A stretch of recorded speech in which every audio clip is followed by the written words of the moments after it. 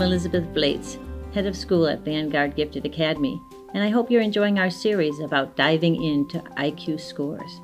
Today we're going to talk about visual spatial learners. Visual spatial learners are amazing because they can formulate in their mind pictures in 3 dimensions. They have such a depth of perception when it's visual images. They can tell you they've been somewhere because they can identify the landmarks.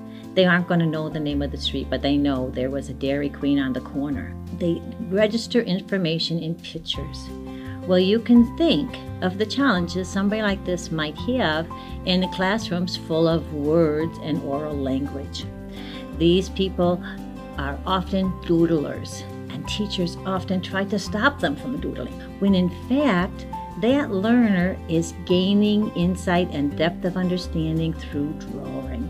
That picture is making concrete in their mind the concepts that are being discussed.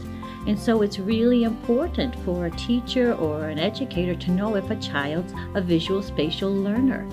A visual spatial learner has a wealth of knowledge in pictures, and there's amazing fields for them to go into, but school is challenging for them. They're not as organized because they work in the visual side of their brain, which is the creative side of their brain. They organize information based on pictures.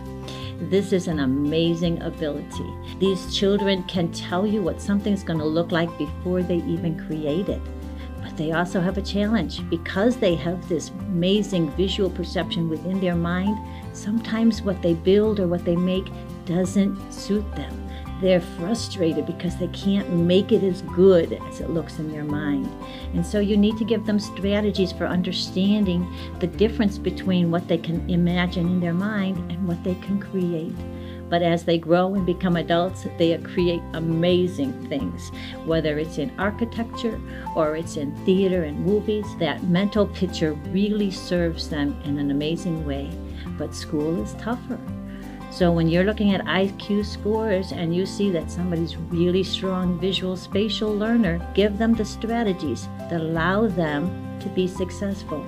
Doodling is a great strategy. It turns into note-taking and results in their ability to have better understanding of the concepts. Thank you so much for listening to this episode on visual spatial learners. I hope you'll join us again as our next topic is verbal comprehension.